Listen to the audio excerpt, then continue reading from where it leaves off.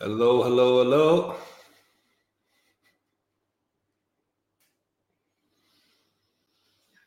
I think we're live. Welcome, everybody. Welcome. This is WellBeings Real Conversations. My name is Nigel, and it's really good to be with you. This has been a long time coming. What is this podcast of sorts? What's it all about? Well, it's about bringing people together, to have real conversations that help the viewer to understand about vulnerability, to understand about the impact of what happens when you tell your story. Yeah, when you tell that story that sometimes we keep hidden. It helps to invite the viewer to go on a journey to look at aspects of themselves. Yeah, it's a sort of, we bring in ordinary people who, whether they're housewives or whether they're therapists or whether they're celebrities or whether they're sports personalities, who just, they let us know about the ordinary things that they've struggled with and some of the big things that they've struggled with and how they've found a way through that. And the things that help them through that are closeness and togetherness, vulnerability and other people. Because the reality is we all have struggles, we all get stuck, and we all need help. So we can't do this thing called life by ourselves. So today we got Dean Powell in the house. We got Dean, and Dean's quite a guy. I've known Dean for many years now. And Dean's an author, an educator, a counselor. He's an addiction sort of specialist in a way, and he works a lot like myself in the format of group therapy. So Dean also has a deep musical background. He's led many circles and ceremonies for men and mixed circles. He's run workshops for so many years now. So I'm really interested to see all this. I want the viewer to see this man's knowledge and his skills. But moreover, he's had such a profound life experience that's brought him here. He's had this distillation of the real sort of life that's made him the man that he is today. And I'm really excited for you to get to experience this diamond of a man and what he has to offer the world. And at the end of this, podcast, in the link below, there'll be a link to all his websites and information for anybody who feels like they'd value his services. So I think it's time to welcome Dean in. So Dean, brother. Hello, Nigel. Thank you, bro. Thank you for that beautiful introduction. I was like, who's this guy? I want to meet him. Sounds amazing. Thank you so much, bro. I think you get to see him in the mirror every day, Dean, and even that comment, like how often do we do that? How often do we not see our own worth? How often do we sometimes, play down our shining or beauty? I know I do that, and I need people to remind me that, hey, it's okay to shine bright sometimes. And so, yeah, man, I'm excited. I'm buzzing here just to be sitting with you. This has been a long time coming, and it's just lovely to sit with an elder. I'm looking forward to learn some things today. So Dean, yeah, man, tell me a little bit about the pivotal moments in your, maybe let's start at the beginning. Like in your childhood, like what happened or what didn't happen that started you on this journey?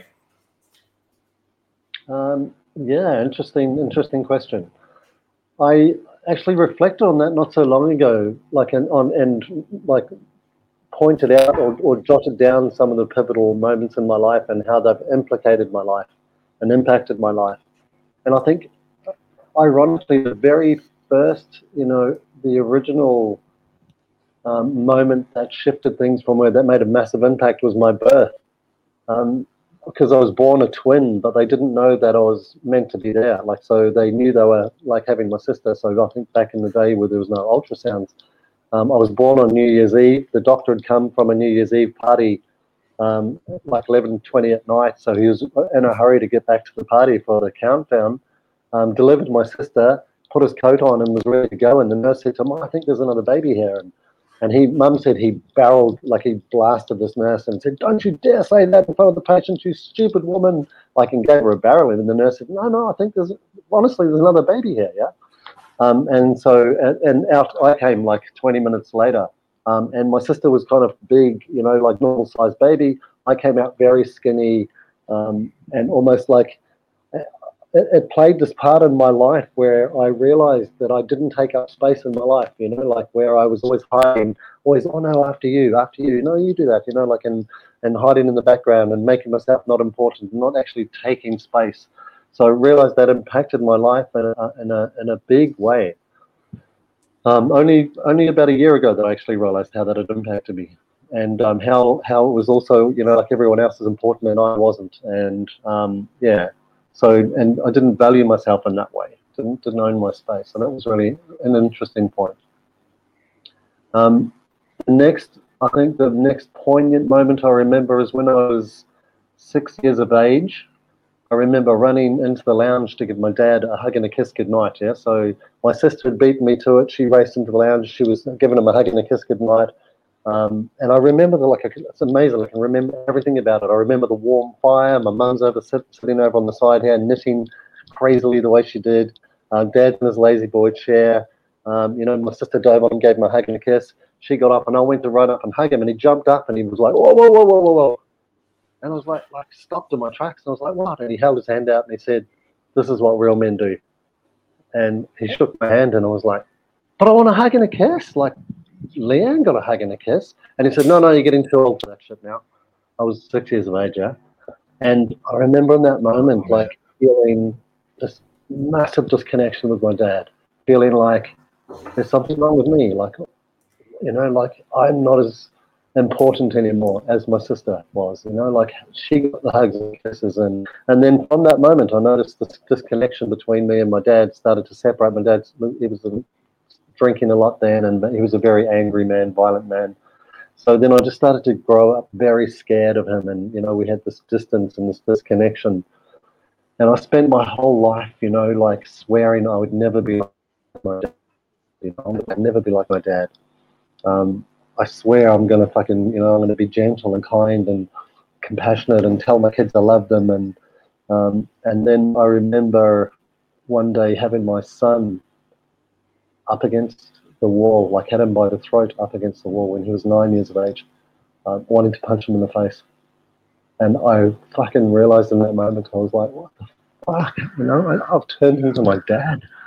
The very thing that I said I would never do my whole life, and I turned into my dad.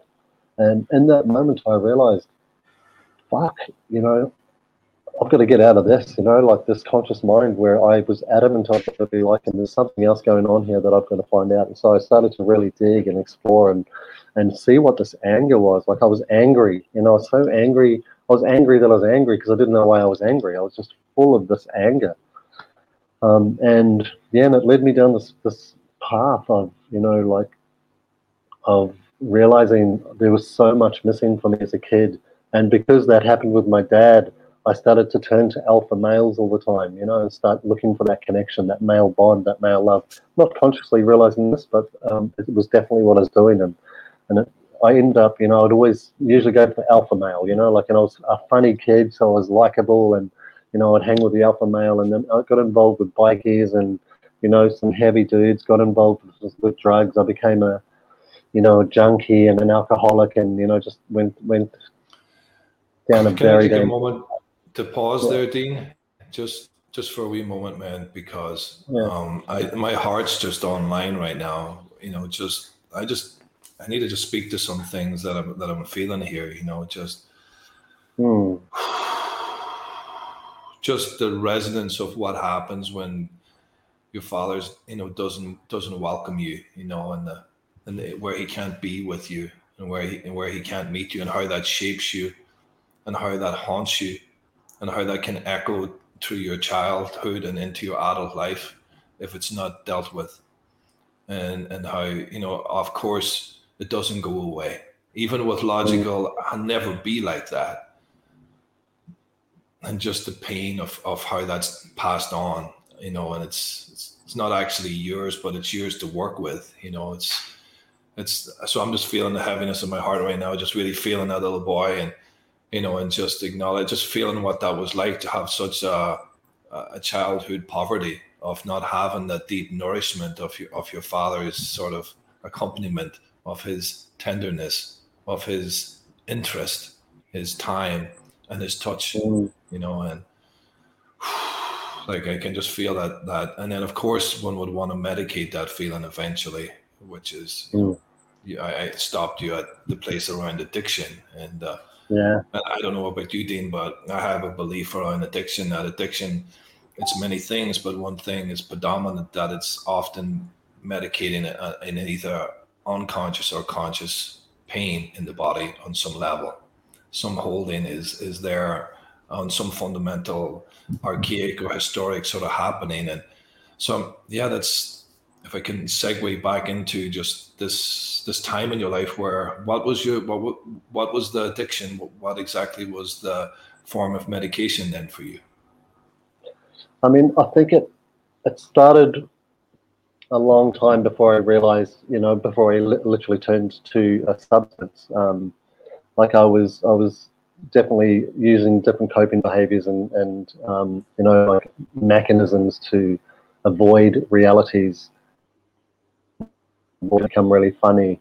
But it really started when I started to smoke a bit of pot. I didn't really It didn't really agree with me, so I didn't take a lot of pot. But then I started to try other things, and it was when I tried methamphetamines and that I started to really, like, I noticed the methamphetamines and then alcohol. So combining the two, especially, like, it suddenly gave me the sense of, like, I felt confident, and I felt, like I was funny, and I had the sense of self, I guess, But the dangerous thing was, it wasn't me that had that, it was this. So every time I needed to be funny or to have confidence or to feel normal, I would have to have this in my system.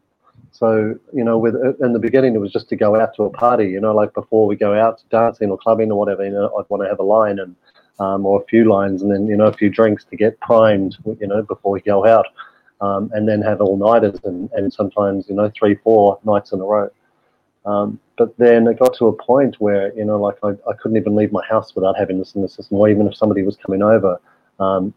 This thing just grew, like it almost stole my confidence away from me. The things that it was giving me in my perception, it was literally taken from me.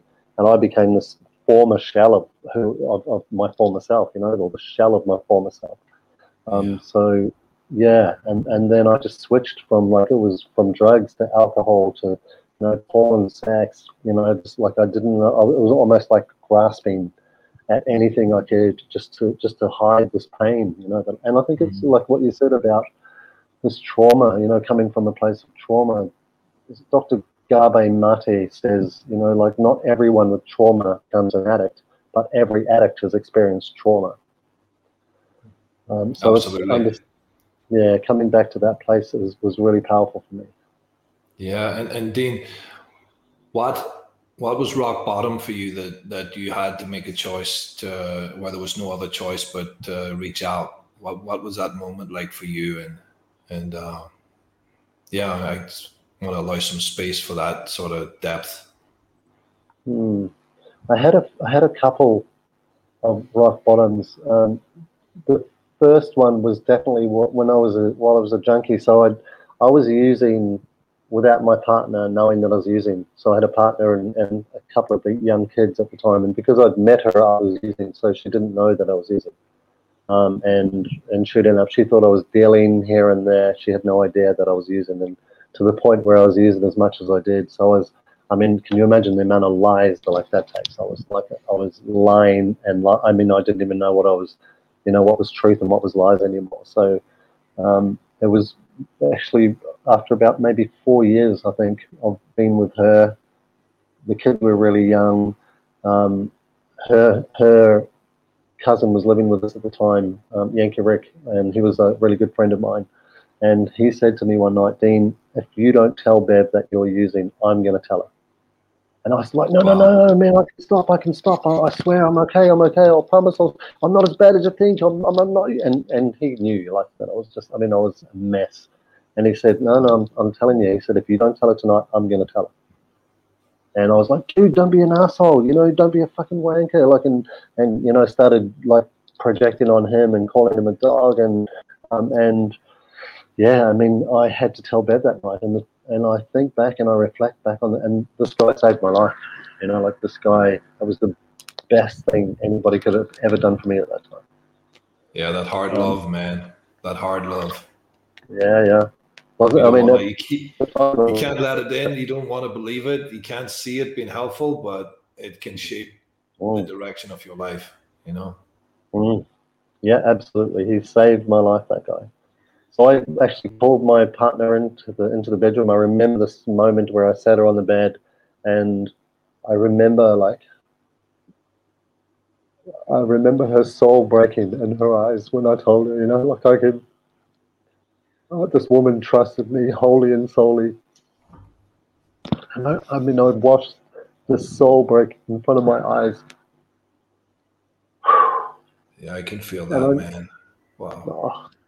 the fear of losing my kids, losing her, and that moment, she told me to get out. I left the house and I cried all night. I walked the street just bawling my eyes out, thinking, oh my God, I've just totally fucked my life up. I've lost my family. I've lost my young kids. And ironically, simultaneously feeling probably more free than I've felt in many years. Because finally it was like, it's off my chest. That this will set you free. Well, really made sense to me in that moment. Let's just take a moment there, Dean, just to feel the gravity of that. Like the intense sort of overwhelm of the dark soul of the night, and at the same time a movement in a new direction that felt relieving. You know, sort of like a new possibility was there, even though it hadn't formed yet. Mm, And the unknown, man, of it's that must have been. I'm trying to, as you were talking there, I was trying to feel and like just what would be like just walking alongside you, and the importance of somebody at that time in your life. And I'm curious around what was the steps after that, like, and how did you, like, what was the next movement? Like, what was the buoy? What was the lifeline? What was the next thing? You had an angel who gave you some hard love. You got courage and you named it, and then it didn't go well, and she rejected you in it. But then you went off and got to meet what you least wanted to meet, but what you needed to mm. meet. What happened next, brother? Yeah, it was interesting. I walked around crying all night, and it was interesting the place that I landed. Like that I didn't realize, like it was the middle of the night, and then I was crying. I sat on these steps, and then the sun came up and it was light, and I realized this car turned up and it was the pastor, and I was sitting on the steps of a church, and I kind of turned my back on the church because I was like bored of religious, and I was like, I'm not having anyone brainwash me anymore, tell me.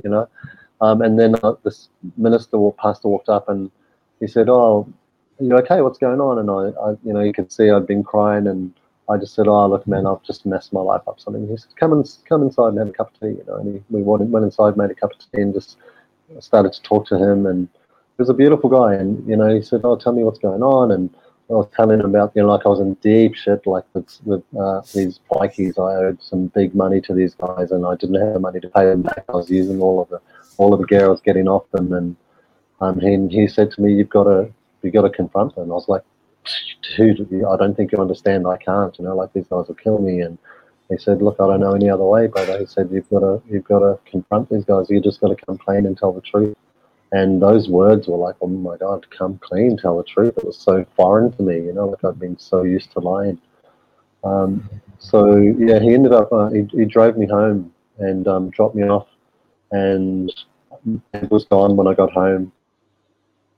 So I just went in the house, laid down, crashed out. I was wiped out, and then I woke up and Bev was there, and we chatted and like talking about this angel, previously, that angel who changed my life by making me tell her she was this angel who then forgave me and said, look, I can't believe you've done what you've done, but, we'll get through this. And I'll be with you while we get through this, and, I'll support you, and I'll do my best to stay with you.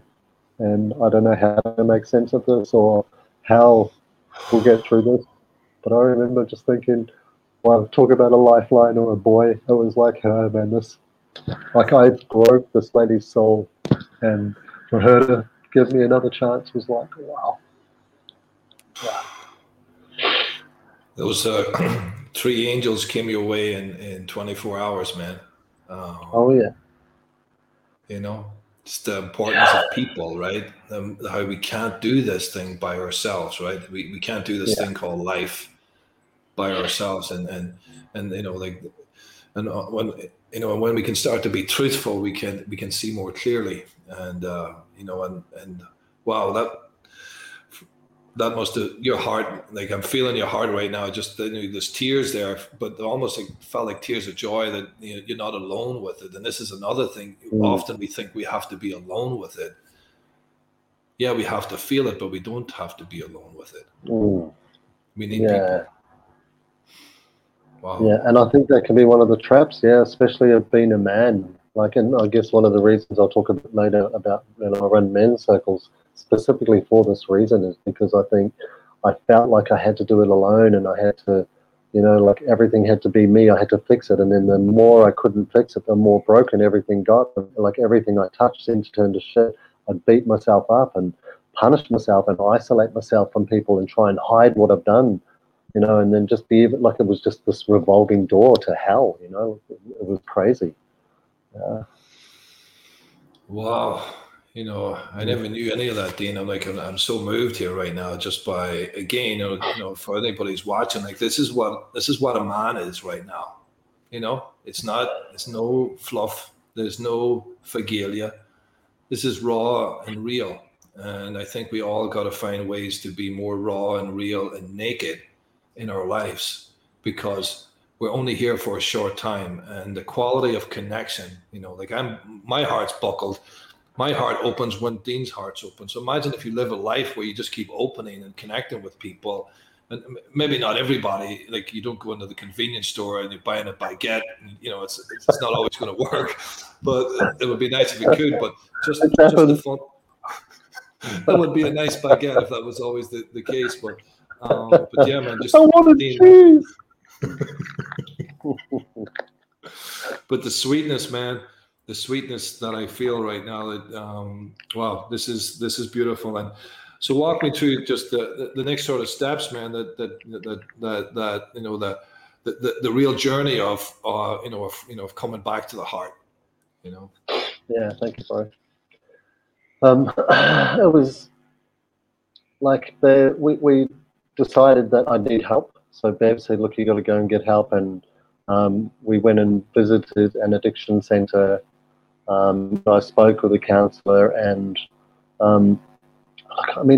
honestly, I think I don't know if I wasn't ready to stop then, or this guy, just like I didn't connect with the guy at all. Like I felt like he shamed me like in front of Bev, and he put me down, and it was just like this. I was like, this is I feel even worse after the session. And I said to Bev, I'm never going back there. Like, I'm not going back there. I'll do this on my own. I swear to God, I won't be using anymore, and I'll do it on my own. And she said, well, you've got to do it. Like, there's no going back. And I was like, no, I promise. So I got myself clean. Like, I got a job again. I hadn't worked in about 4 years because I was getting by like dealing. So I started trying to get myself back on track and started to feel good about myself again. And then 3 months in, I ended up running into a guy who had who I used to deal for and get gear off.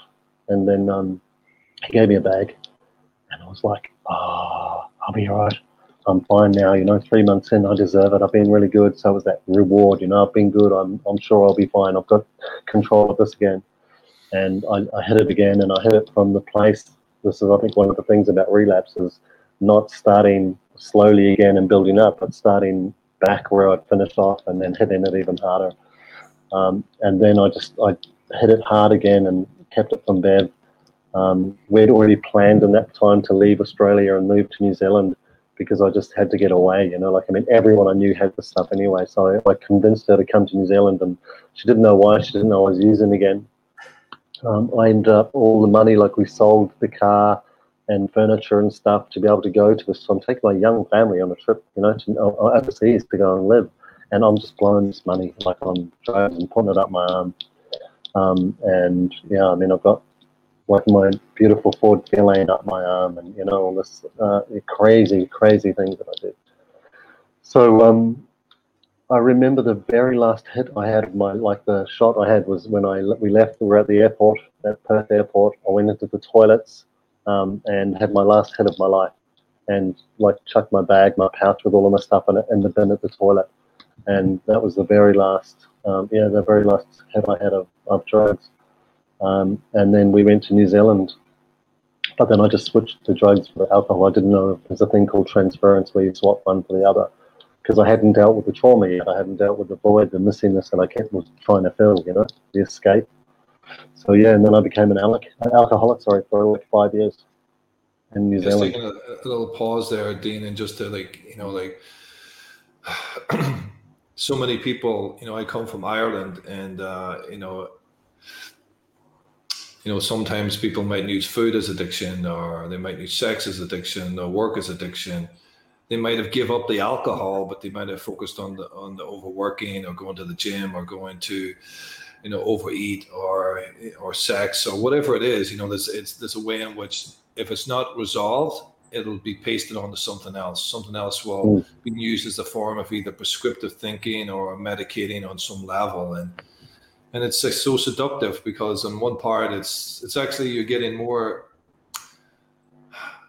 I suppose it's like sophisticated. It can get sophisticated after a while, or you can put it into like alcohol, which is very socially acceptable, until it really becomes really not socially acceptable. But I'm really curious about, how long did the alcohol go, and how was your relationship at that time with Bev? The dangerous thing there was I colluded Bev into it. So like, as I knew the drink that she liked, UDL cans. So I would and buy myself like Jack Daniels, so I was colluding her in, which made it easier for me to then drink. And then we both became alcoholics, which was really dangerous, with the young kids, So we kind of lived this party lifestyle for a couple of years. And then she decided, like, I don't want to do this anymore.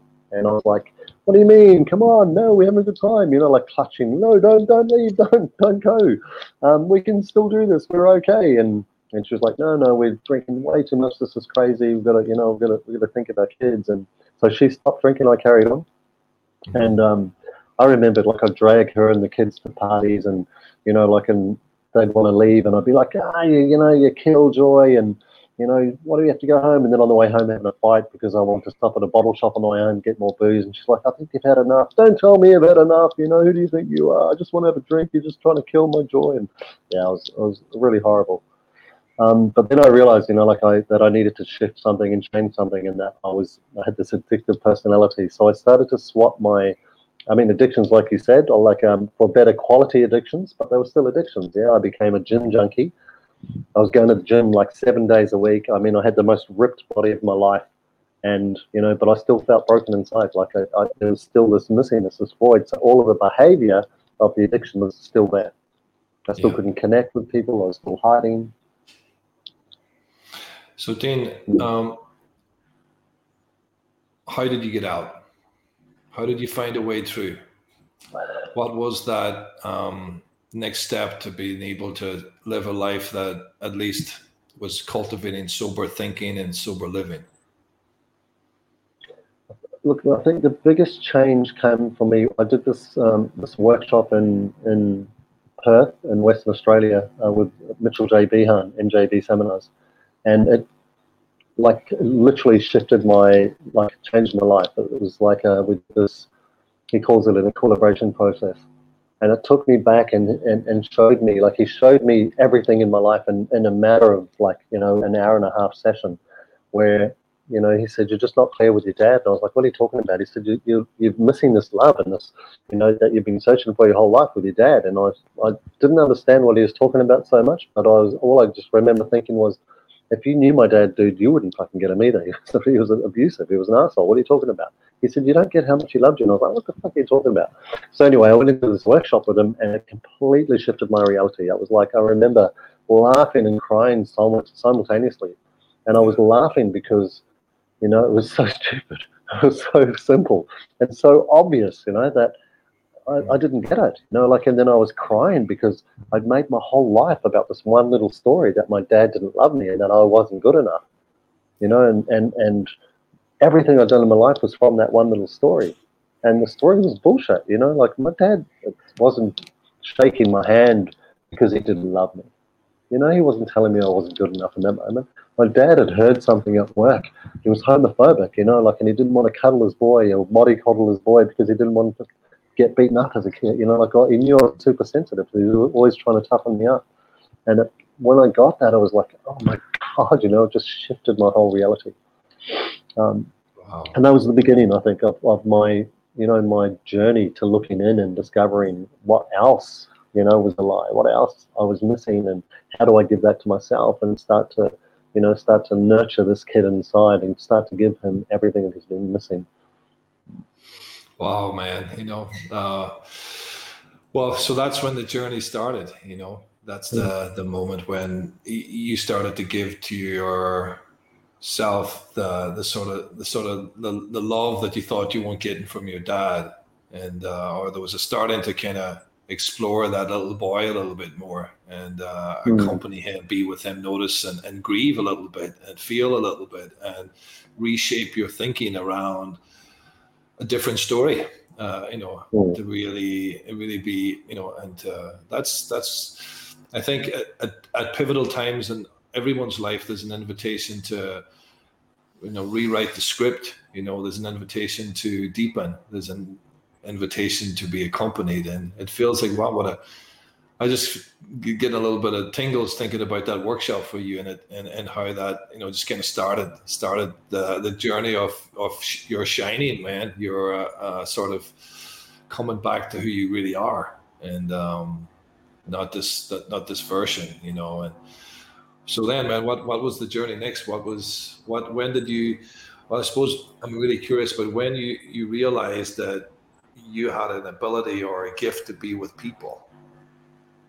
Yeah, that's a very interesting question because I hated people. Like I couldn't handle being with people or around people. They annoyed me until I actually realized it was because I didn't like myself and I annoyed me. And but after I did this, like this was so profound, this shift, I was like, I got to find out more about what's going on here. So I stayed with these guys, MJB seminars, and I, in the beginning, I just like I did every workshop, and I started to help them. I'd go in and just set up chairs and tables and help them with logistics, make teas and coffees for them. I just stuck to them like a fly on a bagel, I and then I started to get really good at the work and really starting to get a sense of it's like cutting edge quantum physics, quantum mechanics, human behavioral techniques. So I really started to. I mean, I'm not a slow learner. I'm a fast forgetter, So I needed to keep going and and start to put it back and apply it into my life. But I started to realize, it was amazing stuff when I applied it into my life. So just having the knowledge was enough, I couldn't do anything. But when I started to apply it, it's like, wow, this really makes a difference, and people start to notice this shift and change in me as well, and then. When I'm shifting, I'm giving them something different to respond to, which gives them something different, then they change. So I started to realize this, and it was amazing. And then Mitch actually said to me, you went through that addiction journey, for a reason. Go and find out what that reason was. And I was like, what? So I went into this rehab center as a client, even though I hadn't used, I was clean for 15 years. And I just was like, okay, well, I've been through this for a reason. Let's go and see what it is and if I can give back in some way. So I went to this addiction center, and I remember the very first time, and I sat in group. It was a men's group, And I remember there were these guys there, you know, who were mandated from jail, and there were other, you know, like junkies and alcoholics, and I just remember sitting there going, I don't belong here. I'm not this anymore. I don't use. And I was like, Dino, you've got to come. You've got to come at least 2 or 3 times. And, you know, like, and so I went 2 or 3 times, and then it was on the 3rd time where I remember looking at these guys going, I'm fucking no different to these guys. I am these guys. You know, these are the unhealed parts of me that I haven't met yet. And then I realized how, you know, in this group, it was like I think 12-week group that I did in the beginning. It really gave me an understanding of how I'd got to where I'd got, you know, like an understanding of family dynamics and coping behaviors and not having set boundaries and self-esteem and love and all of this stuff, you know. So it really gave me this understanding of why I became a junkie and an alcoholic, and, you know, what was missing in my family, and why I was perceived. Mm. Yeah, you just cut out a little bit there, Dean, but it's, you know, I was going to invite you to take a little pause. So man, you're speaking my language right there. Well, first of all, when are we not in group? You know, when are we not in groups? You know, we're family groups. We got friends groups, work groups, gym groups, hobby groups. We're always in groups of people, you know, but when you step into a group like a therapy group, which is what I've grown as a man so much, and it's the work I really love to do with others. But when you step into a group, like the way I'm remembering how I stepped into my first group, and you get to meet these, you know, it's not like individual treatment, but it's like this group as a whole that's been worked. There's these common threads, these sort of reflections, these disowned parts of yourself that are residing in the faces and the gestures and the non-verbals of other people, and in their behavior, and then you get an opportunity to get feedback of how you're perceived in a way where you can't help but digest it, you know, and then other parts of the world you would just just run away or avoid it. So yeah, when I hear you talk about, I didn't know that was one of your early experiences, and you know, I understand the part that is in denial and defensive, that says, I'm not that. Look at those, you know, the grandiosity that we all have as people. You know, think I'm better than. No, we're all the same. And then to drop in, like, that was quick. Four sessions, and you had caught it. It took me almost a year, so I'm a slow learner. I'm a slow beginner as well. But wow, man. Wow, so that was your first 12-week experience. That, you know, did you know at the end of that? Because I knew after a year that that's what I wanted to do. You know, I had got so much out of it. I stayed in the group for 4 years, and you know, with men, being real, being vulnerable, being naked, being, you know, just really able to go into those places and be held with others. You know, in the darkest of the sadness, the loneliness, you know, all that stuff that was boxed up and boarded up and hidden. So yeah, like, I'm curious, after those 12 weeks, when you started to maybe enjoy people, you know, at this stage, maybe a little bit more. Like, did you get the bug then? I'm curious, did something spark? It did, actually. Yeah, I did. Like, you know, like, there was so much growth and learning in that 12 weeks. I was like, wow. And then I think I realized, I stayed on with these guys, and I did a training with them, like a facilitation training, and then I volunteered with them and started to, you know, run groups, because they had the volunteer program where you could go through and do this training for free. And then, you know, I did all the suicide prevention trainings and all these things, and I volunteered for a while there, and I started to realize that, wow, for the first time in my life, you know, like, it was just my experience, my journey was valuable, and it gave me this sense of, like, this new sense of self and sense of purpose, of, like, there was nothing I had to kind of know. Or actually, I remember one of the best times. I remember I was in a panel of, you know, like, doctors and psychiatrists, and we're in this big auditorium full of people, and we're there to talk about mental health. And I remember sitting there, not in a cocky way, but, you know, sitting there thinking, there's nothing that anybody can ask me that I don't know. Like, I mean, if it's something they ask me and I say, look, I don't know, that's not my experience, but I wasn't scared, in the sense that I'm just talking about my life, you know. It's the easiest thing to talk about, because I can't get it wrong, you know. So I remember thinking, wow, this is really cool. And that value fortunate. I mean, in the rehab center, that I started to run groups, and guys really connected with me. I started to run the men's groups, and then I did couples groups and family groups, and it was like and then parents, and it was like I started to have this real cool connection with people, and it was just because I'd been through what I'd been through.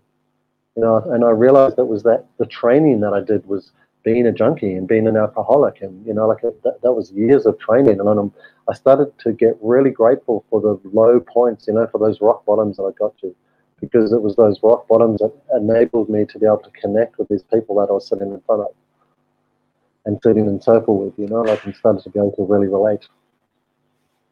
Yeah, man. When I hear you talk about that, about the sculpturing of the self, whenever there's a trauma that's been avoided through addiction, and where like the bravery on some level, the sort of brilliance of it, in a way where it can bring you into a deeper place of existence than people who have normalized addictive tendencies, where it's like it's not as bad, but you get a fast track into like really getting to know the different dark, separated, disowned, uncomfortable, painful, lonely, hurt parts of the self in a way that really shapes you.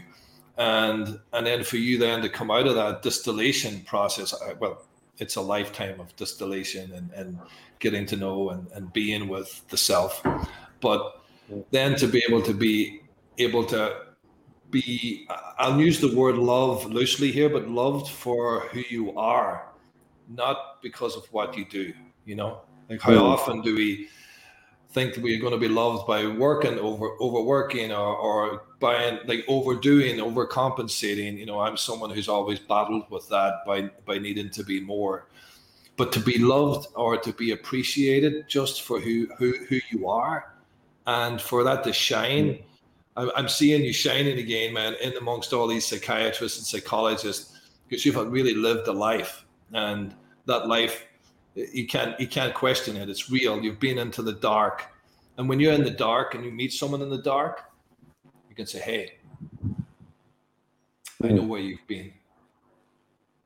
Let me sit with you for a while.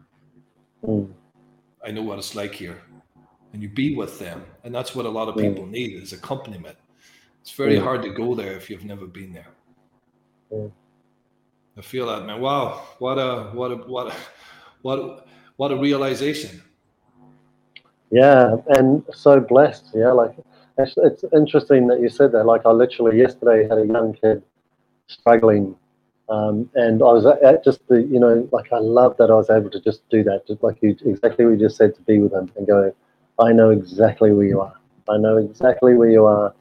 I know, like, and not tell him, but just to be with him and let him feel me there, and him saying, "Oh my God," like it's so nice to have somebody actually understand what I'm going through, because in his perception, like he was just getting judged and blamed and beaten from external sources, like his dad, like just not feeling like he could talk and be honest and be open. And so to be able to feel safe enough to do that with me, and I was like, oh my God, how fucking blessed am I that I get to do this with this young kid, make a difference in his life. And that's what I, when I was going through the rehab center, I thought, my journey, if my journey can help one other person. And I remember actually a poignant moment actually, and this guy came back, a few months later he came back. And he stood up in the group, like in the presentation one day. There was a presentation before group.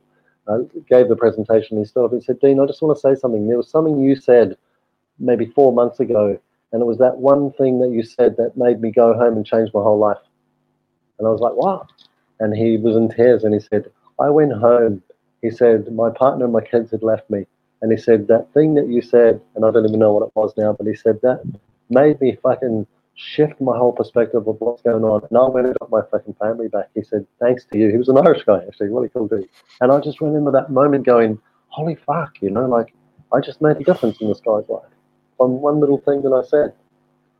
Wow. Yeah. Yeah, you know what? I think this is a good thing for our viewers to understand as well, is that, it's not about fixing something. It's not about problem solving. It's not actually sometimes if someone's in deep trouble about, trying to get them off something at the right away. It's just like what they need is somebody who's just there. You don't have to give them unsolicited advice. You don't have to alter their state, although we often do because it's confronting, because it's very hard to sit with someone in their distress if we haven't sat in our own distress. It's kind of very difficult to do that. But that's what people are for, where we can slowly learn to practice what it means to be with people, to really be with them, to have meaningful connections with them, to sit around the table and share something that's been hidden or held or that's weighing us down, instead of trying to be the champion and brave our way through it. So when I hear you talk like that, Dean, I think that's fundamental. A great message for everyone is just the importance of accompaniment, to really accompany another person. And that's just being with them, being with ourselves and sitting with someone and just being in that sort of connection, resonance. There's lots of things you can call it. But yeah, man, wow. That was a lucky man. See what you do. We had an old Sufi teacher one time, and she was a bit wild. And she would often say that to me. She says, Nigel, sometimes you do without doing and everything gets done. Just show up as you. That's what she used to say. I didn't know what the hell she meant. It was a long time ago, but I know now, just be you, just be there. Yeah, and what you said as well, like in terms of, I realized in that period of time that I could only actually be with somebody or sit in front of somebody or with somebody to the extent that I could sit with myself. Like I could only go to the degree with them, the degree I can go to with myself. Yeah, then it gave permission. Yeah, I did a paper one time on the difference between compassion and collusion. We can only really be compassionate or like really deeply empathetic with someone if we've been there ourselves. Otherwise, we collude with them, their defenses, because we just don't know.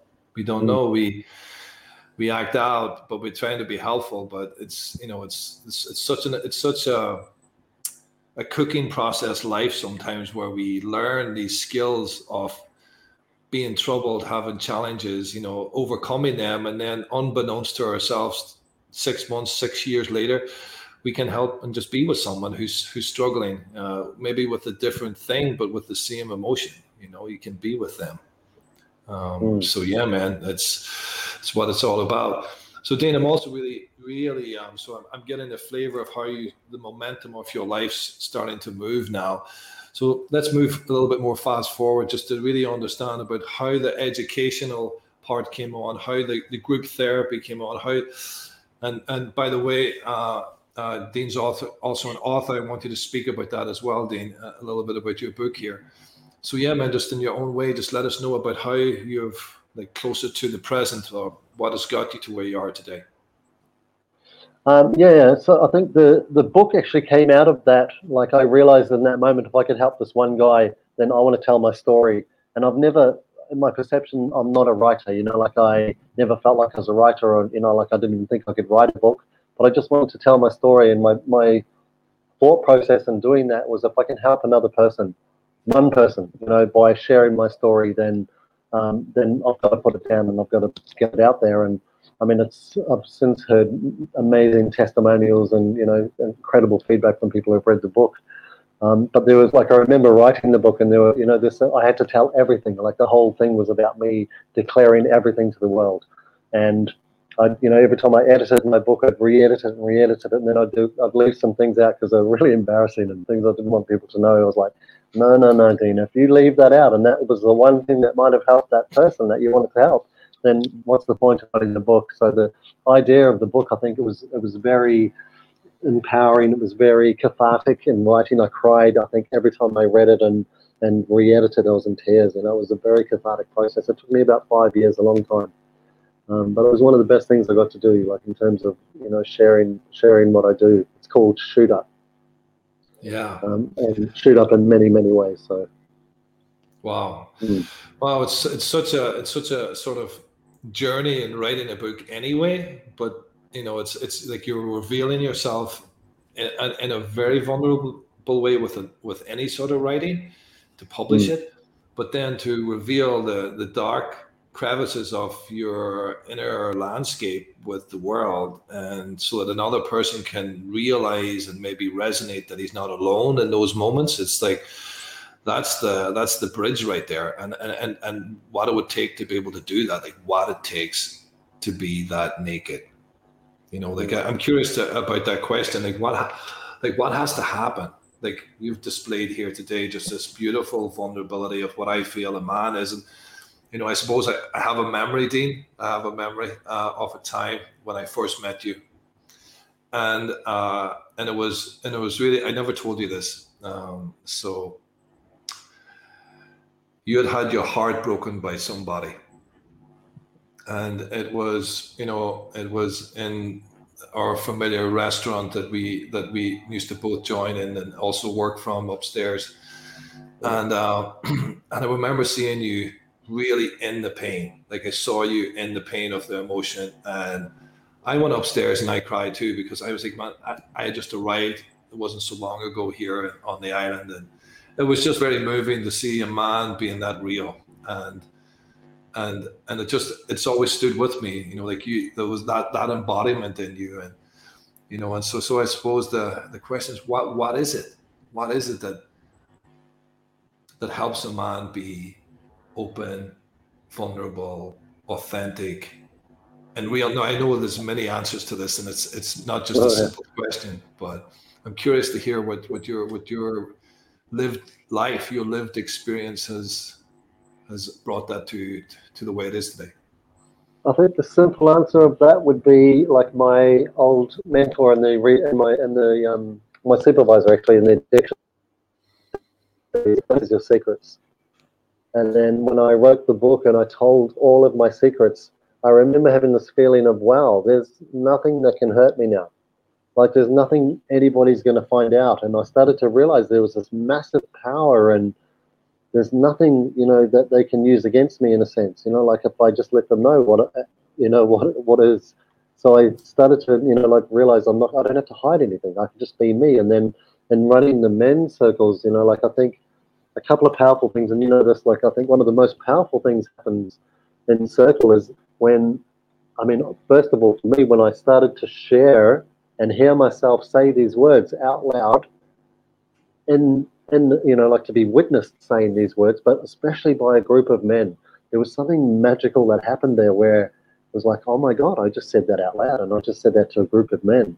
But then there was also this magic that happened when these guys resonated and actually shared resonance, and made me realize, fuck, I thought I was the only one going through this, and realizing that I wasn't alone. So there was this double whammy of, this was amazing, and I started to really, that's where I love the group process, like in the men's and the men's work especially. I feel men, we're behind the eight ball as far as like sharing emotions and being vulnerable and connecting and opening up, and women have been doing that for a long time, and in different ways. But I think, having that space, but then also opening up a space for next cycles where we get to then take that and be together with, in union with the feminine has been really powerful as well.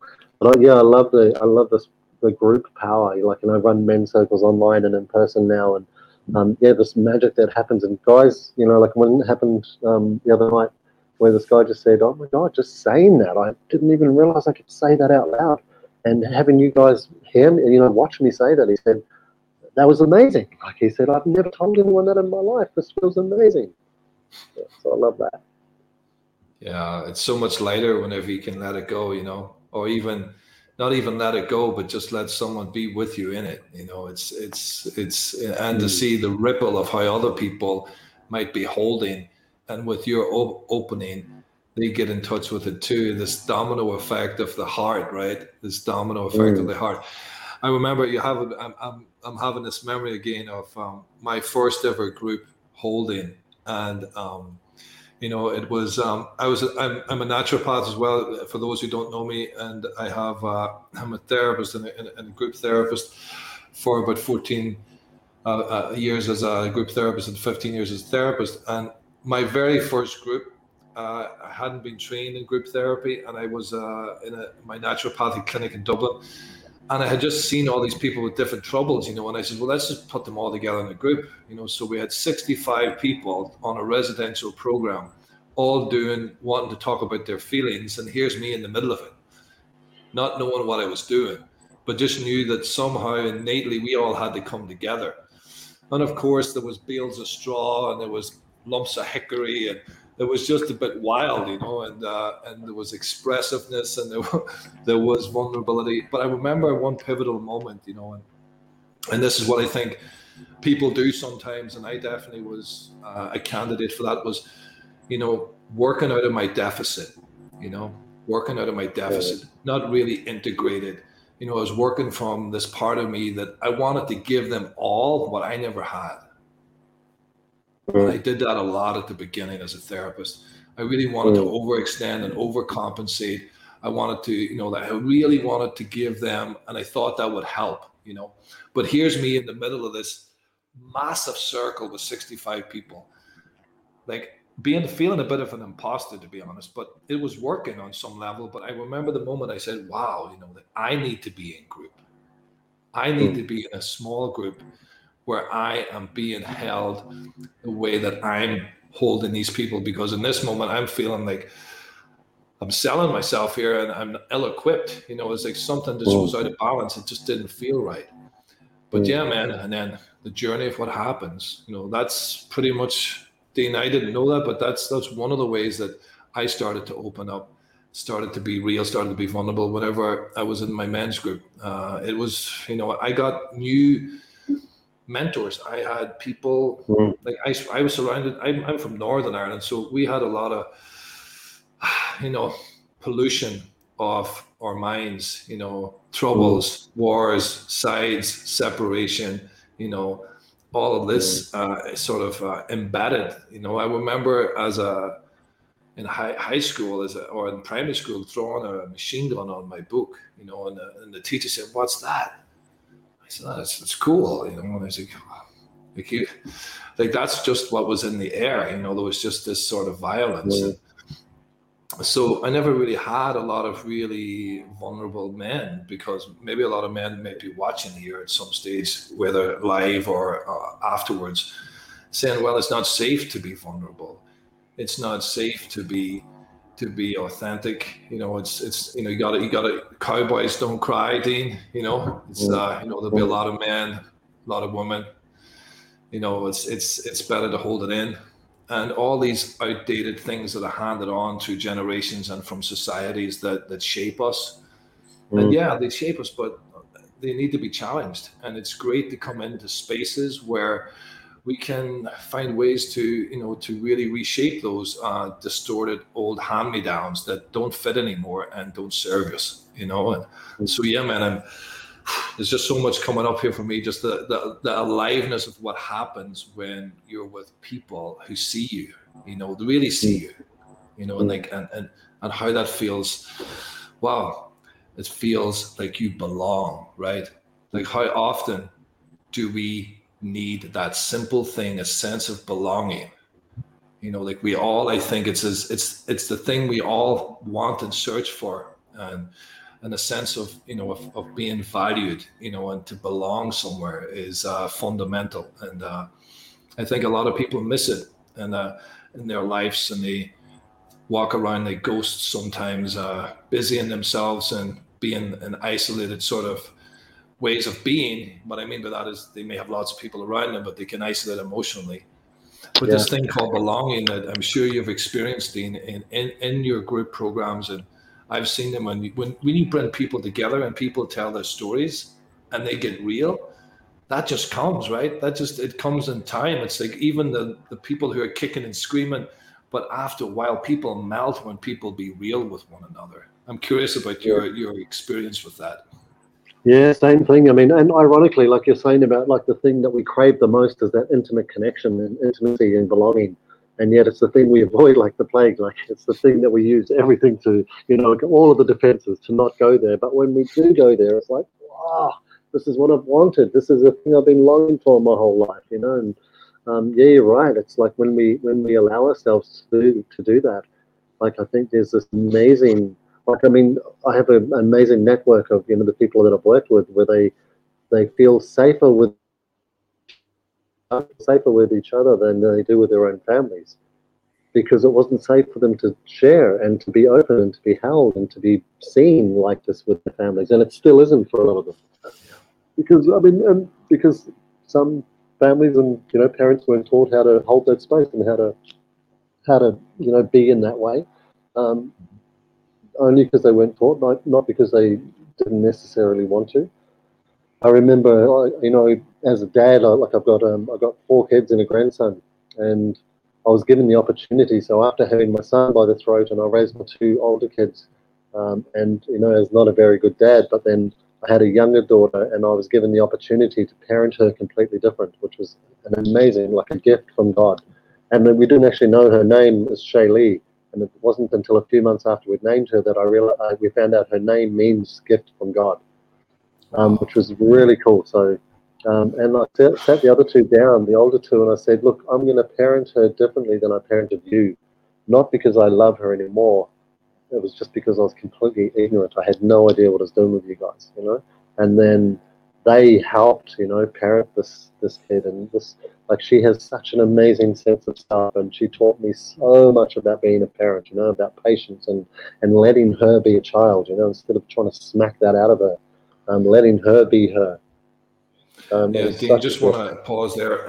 Like, that's such an amazing point that you've made, because how important it is to have support. Like, the journey you had in the supportive therapies and techniques and gatherings that you attended, that started to really reshape your mind and open your heart to you and to the world, and I suppose engaging in life, which I think is the next biggest thing. We could have a whole month's podcast just talking about engagement, and how I think I'll make a note of that, because that's something which I would love to return to with you.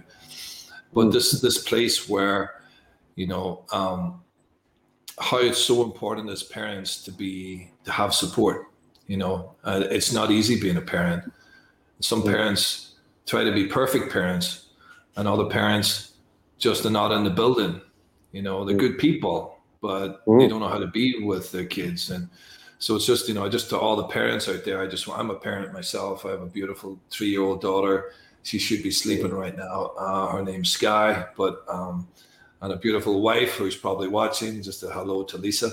But to really I need support, for me to be a good husband, for me to be a good enough father, father. I need support. I need to be with men. I need to be with friends. I need to be, it's like the more support I have, the more I can be within the family in a way that's grounded, connected, where I can witness my child, be with her, sit with her, listen, where I can really, I think a lot of people need to learn what it means to rear a child. It's not just feeding them and putting a roof over their head. There's a lot involved there, and you've had 4, so I should be calling you up asking for advice as well, Dean. So. Well, I mean, I think, like you said, a good enough father. I think many things that I didn't do very right, and one of the things that I do, like I share with my clients, is, a lot of people parent from their own pain. So they try to give their kids everything that they never got, or they try to save them from going through everything that they went through, and then the child just feels overwhelmed, because it's like, I want to live my own. I want to be me. I don't want to freaking live in fear of what happened to you. And, so I think this projection can impact a child so much. So I think, like you said, it's just, we can get lost in trying to provide and trying to do everything right, and forget about just being with them, because they want us to be. They want us to see the world through their eyes, to enjoy their values in the way that they enjoy their values, and not impose my values on top of them, finding out what their values are and what they love, and and talking to them and communicating them in terms of that. it's gold, like I got to do this with my younger one, and find out what she really loves in life, and I missed that with the elder two, I missed that with my other kids, and it's like, and it definitely shows in the relationship, like I was able to rebuild that for a period of time, afterwards, which was beautiful, but there's years that I'll never get back, and I mean, that's also gold in a way, because that serves as well, like in terms of the pain that I got to experience there is also useful in terms of what I do now. So it's definitely balanced in that way. But yeah, man, there's so much learning to be had there. And it's Yeah. like you said, we're always learning. Yeah. It's hard being, in the world, and it's hard being when you say yes to a committed relationship. There's, to really be in a committed relationship, you'd have to know that there's work involved, unless you just want to be boats that pass at nighttime at the kitchen table, Mm. and there's a lot of work involved in understanding what it means to be a parent, and Mm. and and the thing is about, hey, like, so, there's so many parents I work with, and one of the main arguments is the parenting styles. For example, how they got parented would be different than how Mm. their partner got parented, and the parent, they have conflict around how to do it.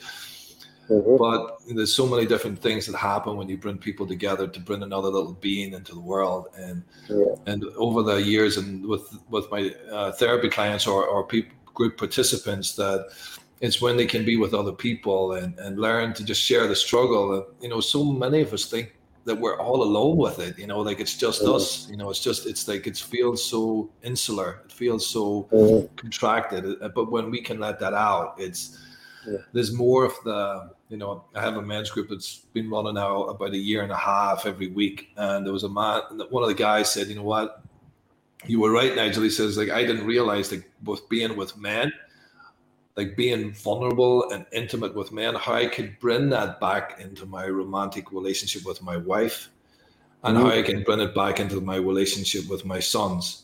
And he says that it was something that he laughed at in the initial opening. He thought, like, hey man, what's this guy talking about? He said he's full of it.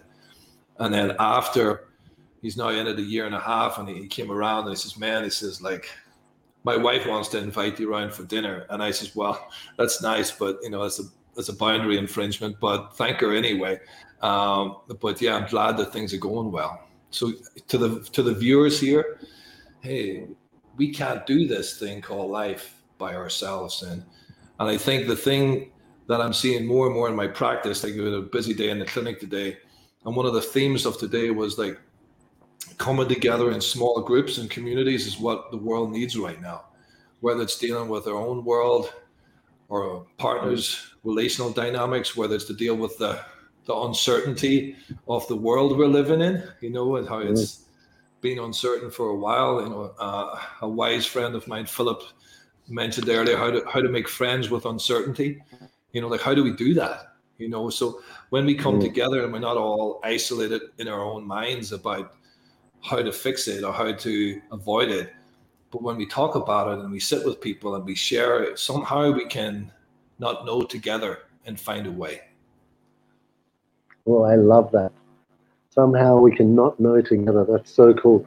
And I think, like in terms of, like you said about the, being together and that, I recently did a couples retreat where we just decided, like, 4 couples to go away and do like a getaway, where we decided to drop in and just get real about our relationships. And there was so much healing in realizing these other couples were struggling with the similar things, like the same things that we were struggling with, and pretending everything was good, like in public. And then when we started to talk and get real, it was like, holy fuck, I thought it was just like, I mean, I get that in the men's groups, that happens all the time. I didn't realize this was going on in our relationship, and how healing that was, to realize, my God, this is just life, like, and it's nice to do life with people who are transparent and open and vulnerable and willing to let me into that life, and vice versa. Mm. Yeah, man, transparent, vulnerable. I come from a part of the world where everybody's private. It's like, Mm. they celebrate their privacy, and you know it's a choice, and I think, I would use a different word than privacy. I would use I'll just speak about myself. And like whenever I've been private, I was hiding, I was dealing with shame or guilt.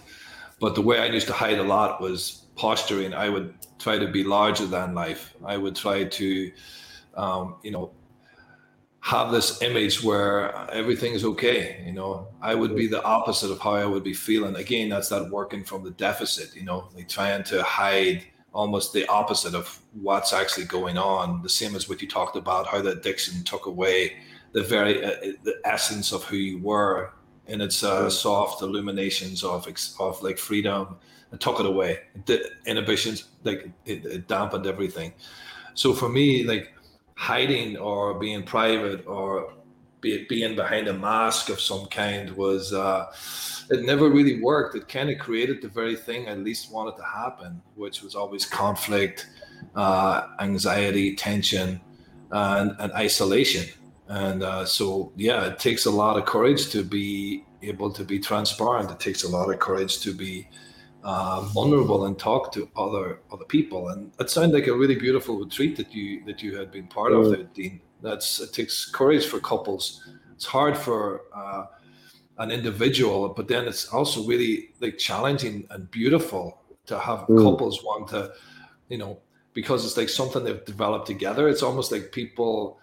I do supervision for clients, therapists, and priests and psychologists and whatnot. And it's like it's so protected, their work. It's hard to allow somebody in to look at it. It's the same with the relational landscape. It's like it takes courage to let someone take a look in, and it's like, whoa, or and the beauty. And I think the beauty is just trusting the unknown, trusting that let's try something different. Let's trusting that it's not working the way it's working right now. We all need help. We all get stuck, and we all have struggles.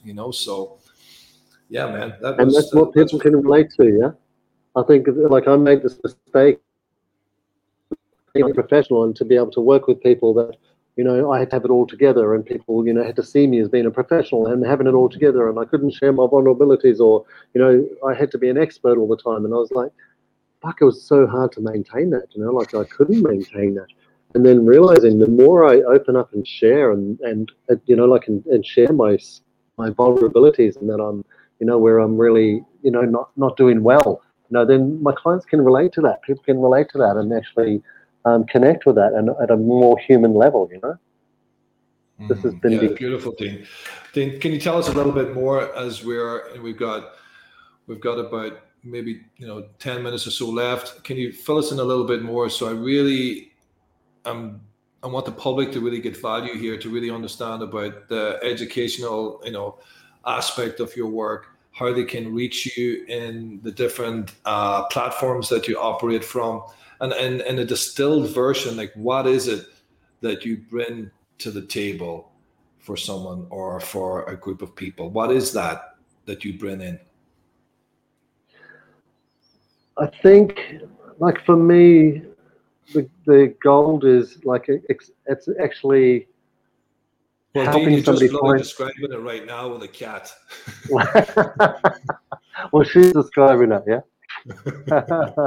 I think it's actually helping somebody find the gold in themselves is amazing. It's the best thing I get to do with people. Like I love, the fact, like I said before, the fact that I just get to be me, and by being me, it's it's bringing value to other people. So I mean, there's a number of ways I do that. Like I have I have online programs, addiction programs. One for people who are struggling with addiction, a 16-week program that they can do in the privacy of their own home. And it's not about the addiction; it's about what's missing, the void, how they got into that, how I got into that. It was all the gold that I'd learned from the rehabilitation centers and the clients I work with then, but also some of the more cutting edge stuff that I work with. And then I have a 12-week online program for people who are looking after people with addiction, because quite often they're the ones who are struggling more, parents and siblings and, and partners. And I realized, like the hell that my partner had to go through. So to hear it from my point of view, you know, like I think it's kind of, yeah, there's some gold in that. So I realized as well, a lot of the stuff that they do out of love, you know, because they care about this person, but it tends to push the person further into the addiction and enable them. So it's about how not to do that and how to manage themselves and look after themselves best, you know, with somebody, you know, looking after somebody with addiction. And then, yeah, I have the book Shoot Up. I have, I do coaching programs. I do one-on-one coaching. I have a high-end coaching program. I do just like one-to-one sessions. The quantum shift process that I experienced, that changed my life, you know, was the best thing that I ever did. I get to do with people. I do that in a one-to-one private session as well. And for me, that was like, you know, I was thinking I was 40 at the time, so it was like 40 years of therapy for me, you know, like just seemed to roll up my whole life into this one moment. That was like, wow. It was incredible for me. So yeah, that's mostly what I do. So Dean, what was that? You cut out a little bit. Just want to really let the clients hear that last piece there. Like, what was that thing that was 40 years worth of therapy in like one session? Like, what was that? The quantum work, was it? Quantum shift. Yeah, it's a quantum shift process. So it's a process that actually, I mean, that specifically nails something that's happened. You know, like for this moment for me back in childhood, that created or that started the such learning about myself, that started the void, the emptiness that I was, you know, that I kept trying to fill for the rest of my life. So I was going back to that one moment. So I now get to do that with people. So the gold in me hanging around with these people and actually working with MJD seminars for a while, I got really good at this and got really good at working with people, and then going through the addiction center and all the training I did there, being able to sit with people and be in that space. You know, like I think this was the most valuable training that I got. So yeah, it enables me to do to love what I do and do what I love, bro. Like you, yeah. Wow. Wow. Well, just, you know, Dean, just sitting with you, like and I don't get to sit with you enough, and I need to look at that. But just sitting with you is enough for me to feel something that makes me want more. So that, on top of everything else, if anybody's watching who has struggles, needs support, you know, feels like in some way they need help, we'll have all the information in the feed below.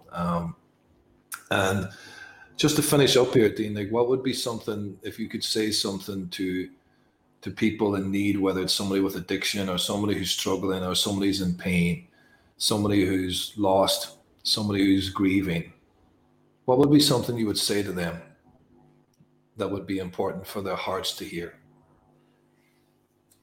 Look, I would say talk to somebody. You know, reach out. And every time I hear of somebody committing suicide, and we had one recently in our small town that we live, you know, somebody had it all together and done a lot of work, and it was like, I just think, you know, if I could have spoken to this person, or if I had this person in group, or, you know, like, and I know I can't save the world, and, you know, like, it's not about that, but it's realizing that, you know, I think it's those times where I was struggling the most that I never told anyone about what I was going through, you know, like, and that I did it on my own, and it became, you know, like, and it was such a struggle. Instead of just letting someone in, you know, so pick up the phone and make sure it's somebody, though, that can hear that, you know, not somebody who has shown me my whole life they can't be there, you know, they can't hear or accept that, or doesn't know what to do with that, so they throw back a projection, or, you know, but maybe somebody who does know what they're doing, you know, maybe it's a counselor or somebody, you know, an expert in that field, or you know, maybe it is a friend that can just listen, you know, but actually just to talk to somebody.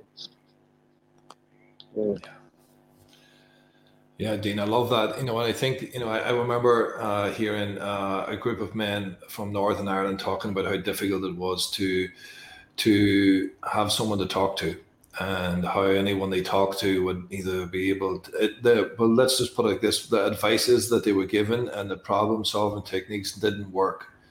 And they were really feeling disheartened with the idea of otherness and helping and reaching out. And, you know, and the thing I said, well, if you don't have anyone around you who understands the struggle you're in, like, find someone who you can and give it time.